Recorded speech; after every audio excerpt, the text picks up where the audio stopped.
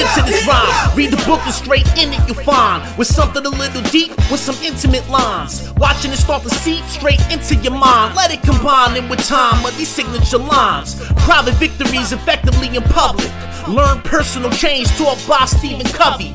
4 parts of this book are the 7 habits. A book you need to read a few times just to grasp it. Part 1 you'll find indispensable. It starts with understanding paradigms and principles. And it's a little bit about priming. When you're looking from the outside in is where you mount problems. But if you really want a mouth wide grin, then you should realize now you should be working from the inside out. It's gonna take some time to ever grasp it. Of highly effective people with the 7 habits. Yeah, highly effective people.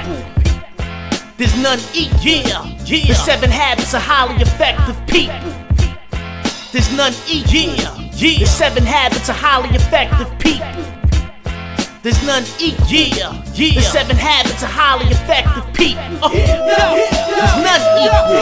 You better realize that your lives need discipline. So be proactive and prime initiatives. The circle of concern, what is worth it that you yearn? Bring inertia that'll burn through your circle of influence. Seek to understand, just empathize. It's first things first with the end in mind. Dependence you gotta make separately. What's effective? Stress into dependency. You need synergy just to harden your flaws. To have sharpen the claws to sharpen the saw. Handle not the urgency but importance due. Page 159 in quadrant 2. No lose-lose to lose-win or win-lose. Your bruised skin within it. Your pin sin begin it with win-win thought patterns. Can all be your test, you see. Learn to earn and go at life effectively.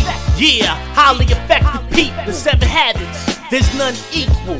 The 7 habits are highly effective people. The 7 habits, there's none equal. The 7 habits are highly effective people. The 7 habits, there's none equal.